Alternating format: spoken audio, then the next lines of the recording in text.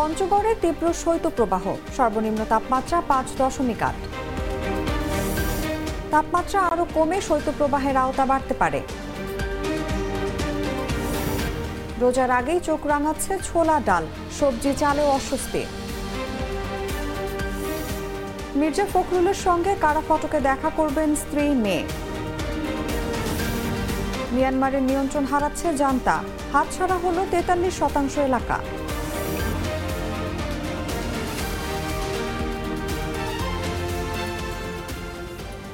এতক্ষণ শুনছিলেন সংবাদ শিরোনাম। দর্শক, আমন্ত্রণ দুপুর 2টার সংবাদে। সাথে আছি আমি অনুভা বিশ্বাস।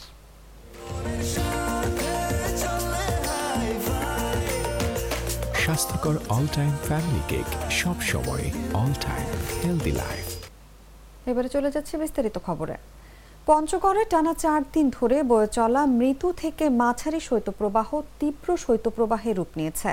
শুক্রবার সকাল 9টায় চলতি মৌসুমের সর্বনিম্ন 5.8 ডিগ্রি সেলসিয়াস তাপমাত্রা রেকর্ড করেছে তেঁতুলিয়া আবহাওয়া অফিস। পঞ্চগড়ে টানা 4 দিন ধরে বয়ে চলা মৃদু থেকে মাঝারি শৈত্যপ্রবাহ তীব্র শৈত্যপ্রবাহে রূপ নিয়েছে। শুক্রবার সকাল 9টায় চলতি মৌসুমের সর্বনিম্ন 5.8 ডিগ্রি সেলসিয়াস তাপমাত্রা রেকর্ড করেছে তেঁতুলিয়া আবহাওয়া অফিস। এর আগে বৃহস্পতিবার ছিল 8.6 ডিগ্রি সেলসিয়াস। এ জেলায় গত সোমবার থেকে সর্বনিম্ন তাপমাত্রা 7 থেকে 10-এর মধ্যেই ওঠানামা করছিল। আমাদের পঞ্চগড়ে খুব ঠান্ডা, শীত, বাড়ি ঘরের থেকে বাড়িতে পারতেছি না, শীতের জন্য কাজকাম করতে পারছি না, গরিব মানুষ খুব অসহায় পড়ে আছি। মানে বাড়ি থেকে বাইরে হলাম কিন্তু কাজকাম পারছি না, ঠান্ডাতে যাওয়া যাচ্ছে না, এখন কঠিন নিরুপায় আমাদের আর কি। আবহাওয়া অফিস জানায় বছরের শীতলতম মাস জানুয়ারির শুরু থেকে এখানে হাড় কাঁপানো শীত অনুভূত হচ্ছিল। কয়েক দফা মৃদু থেকে মাঝারি শৈত্যপ্রবাহ বয়ে যায়। সপ্তাহ জুড়েই এখানে সর্বনিম্ন তাপমাত্রা 10-এর আশেপাশে ছিল। আমি রিক্সা চালাই, রিক্সায় মনে করেন যাত্রী উঠতে চায় না ঠান্ডার কারণে, এ নিয়ে মনে করেন অসুবিধায় আছি আর কি পরিবার নিয়ে। শীতের জন্য যাত্রী খুব কম হয়, আমাদেরও খুব সমস্যা হয় আর কি, ইয়া করতে রিক্সা চালাইতে খুব সমস্যা হয় আমাদের। বৃহস্পতিবার সকালে 6-এর নিচে নামে তাপমাত্রা যন্ত্রের পারদ। ভোর থেকে শুরু হয় ঘন কুয়াশা। কদিন ধরেই রাতভর বৃষ্টির মতো ঘন কুয়াশা ঝরে। গত কয়েকদিন থেকেই মৃদু অথবা মাঝারি ধরনের শৈত্যপ্রবাহ বয়ে যাচ্ছে। আজকে পঞ্চগড় তেঁতুলিয়ায় সর্বনিম্ন তাপমাত্রা রেকর্ড করা হয়েছে 5.8 ডিগ্রি সেলসিয়াস। এটা মূলত তীব্র শৈত্যপ্রবাহ। এছাড়াও হঠাৎ করে 2-1 দিন বিচ্ছিন্নভাবে তাপমাত্রা একটু সর্বনিম্ন তাপমাত্রা দেশের বেশিরভাগ স্থানে কমে গেছে। এতে বেড়েছে শৈত্যপ্রবাহের আওতা। আজ শুক্রবার রাতের তাপমাত্রা সর্বোচ্চ 2 ডিগ্রি সেলসিয়াস পর্যন্ত কমে যেতে পারে। এতে শৈত্যপ্রবাহ আরও বিস্তৃত হতে পারে বলে জানিয়েছে আবহাওয়া অধিদপ্তর। সকালে দেশের সর্বনিম্ন তাপমাত্রা 5.8 ডিগ্রি সেলসিয়াস রেকর্ড করা হয়েছে পঞ্চগড়ের তেঁতুলিয়ায়। এটি চলতি মৌসুমের সবচেয়ে কম সর্বনিম্ন তাপমাত্রা। তবে ঢাকায় সর্বনিম্ন তাপমাত্রা 14.2 ডিগ্রি সেলসিয়াস থেকে বেড়ে হয়েছে 15.4 ডিগ্রি সেলসিয়াস। বৃহস্পতিবার সকাল 6টা থেকে শুক্রবার সকাল 6টা পর্যন্ত গত 24 ঘন্টায় চট্টগ্রাম ও বরিশাল বিভাগে কিছু কিছু জায়গায় বৃষ্টি হয়েছে। এ সময় সবচেয়ে বেশি 6 মিলিমিটার বৃষ্টি হয়েছে হাতিয়ায়।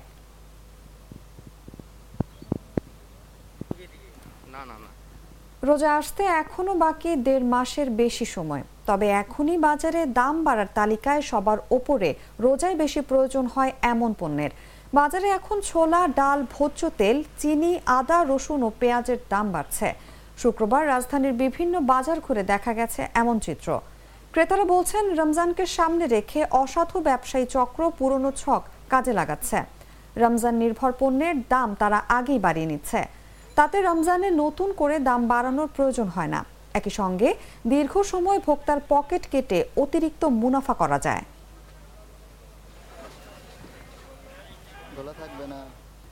বিএনপি মহাসচিব মির্জা ফখরুল ইসলাম আলমগীরের ৭৭তম জন্মদিন আজ শুক্রবার।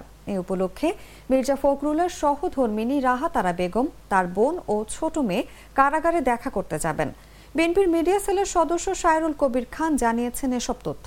1948 সালের 25শে জানুয়ারি উত্তরবঙ্গের ঠাকুরগাঁও জেলায় জন্মগ্রহণ করেন দেশের প্রবীণ এই রাজনীতিবিদ। বিরোধী দলীয় রাজনীতির কারণে তাকে কখনো কারাগারে, আবার মাঠের নেতৃত্বে দেখা যায়। গত বছর 28 অক্টোবর ঢাকায় বিএনপির মহাসমাবেশ হয়। এতে নেতাকর্মীদের সঙ্গে আইন শৃঙ্খলা রক্ষাকারী বাহিনীর সংঘর্ষ বাধে। এক পর্যায়ে আইন শৃঙ্খলা রক্ষাকারী বাহিনীর ছোড়া টিয়ার শেল, রাবার বুলেট ও সাউন্ড গ্রেনেডে রণক্ষেত্রে পরিণত হয় পুরো নয়াপল্টন। ভণ্ডুল হয় বিএনপির সেই মহাসমাবেশ। পরদিন সকালে মির্জা ফখরুলকে গুলশানের বাসা থেকে গোয়েন্দা পুলিশ ডিবিতে নেয়। এরপর মহাসমাবেশের সংঘর্ষকে কেন্দ্র করে ভাঙচুরের মামলায় কারাগারে পাঠানো হয় তাকে। সব মামলা থেকে জামিন মিললেও একটি মামলায় জামিন পাননি মির্জা ফখরুল।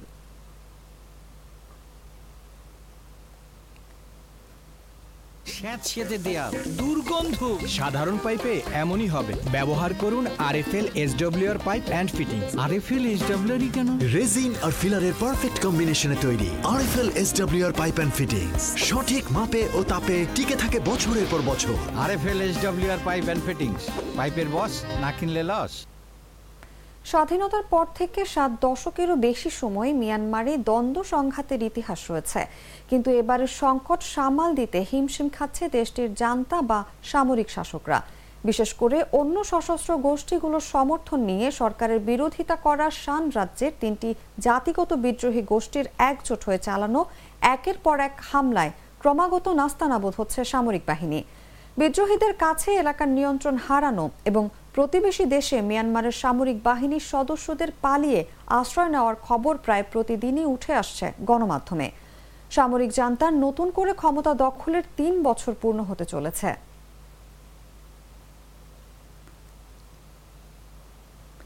ঢাকা থেকে 3 বন্ধু মিলে মুন্সিগঞ্জের মাওয়া ফেরিঘাটে ঘুরতে গিয়ে মোটরসাইকেল দুর্ঘটনায় তন্ময় নামের একজন নিহত হয়েছেন।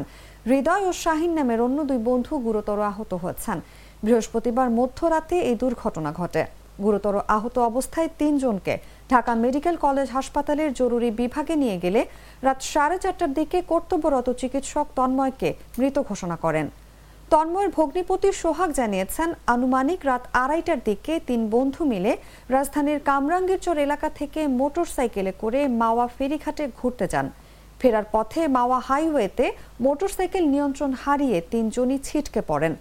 পরে গুরুতর আহত অবস্থায় তাদের উদ্ধার করে ঢাকা মেডিকেল কলেজ হাসপাতালে নিলে চিকিৎসক রাতেই তন্ময়কে মৃত ঘোষণা করেন। আহত 2 জনকে প্রাথমিক চিকিৎসা দিয়ে পঙ্গু হাসপাতালে স্থানান্তর করা হয়েছে।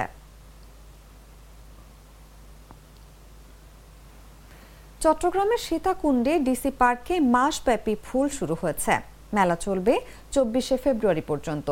বৃহস্পতিবার এই মেলার উদ্বোধন করেন মন্ত্রী পরিষদের সচিব মাহবুব হোসেন। একসময় মাদকের স্বর্গরাজ্য হিসেবে পরিচিত সীতাকুণ্ড উপজেলার ফৌজদার হাট সাগর উপকূলীয় বেড়িবাঁধ এখন নানা ফুলে সুরভিত। সেখানে স্থান পেয়েছে 127 রকমের ফুল। এ ফুলের রাজ্যে দর্শনার্থীরা ঘুরতে এসে মুগ্ধ হয়েছেন। সরেজমিনে দেখা গেছে, মেলার প্রথম দিনে অসংখ্য দর্শনার্থীর পদচারণায় মুখর ফুল মেলা। প্রায় 127 প্রজাতির ফুল নিয়ে এবারের মেলার আয়োজন। এদিকে ডিসি পার্কে ফুল মেলাকে কেন্দ্র করে পুরো এলাকায় সাজ রব।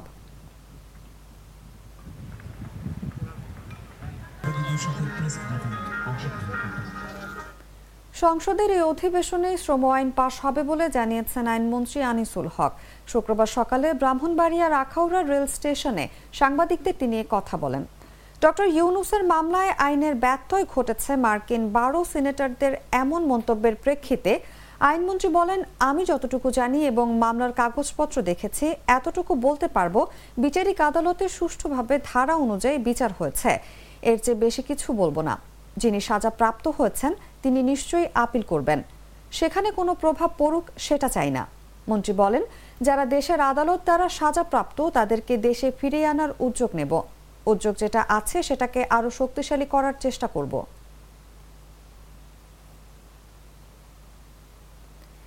এবার ভারতের বিরুদ্ধে গুপ্ত হত্যা বা বিচার বহির্ভূত হত্যাকাণ্ডের অভিযোগ এনেছে পাকিস্তান।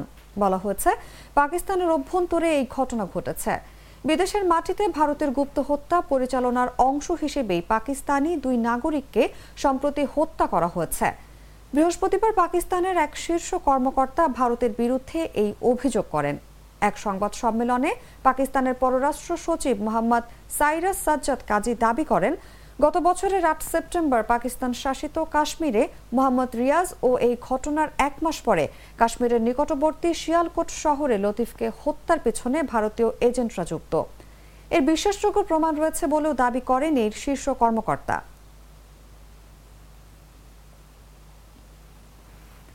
বিশ্বে প্রথমবারের মতো নাইট্রোজেন গ্যাস ব্যবহার করে মৃত্যুদণ্ড কার্যকর হল যুক্তরাষ্ট্রে।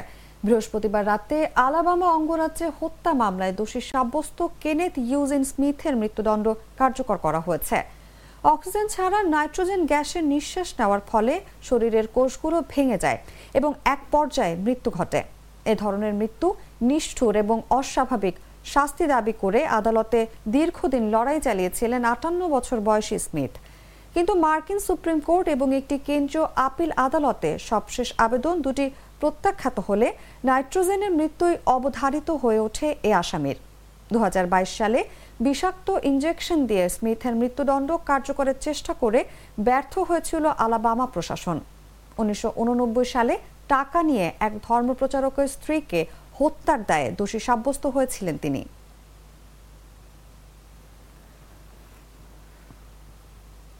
দর্শক, এই ছিল এখনকার মতো। পরবর্তী সংবাদ বিকেল 4টায় দেখার আমন্ত্রণ জানিয়ে বিদায় নিচ্ছে। শুভেচ্ছা সবাইকে।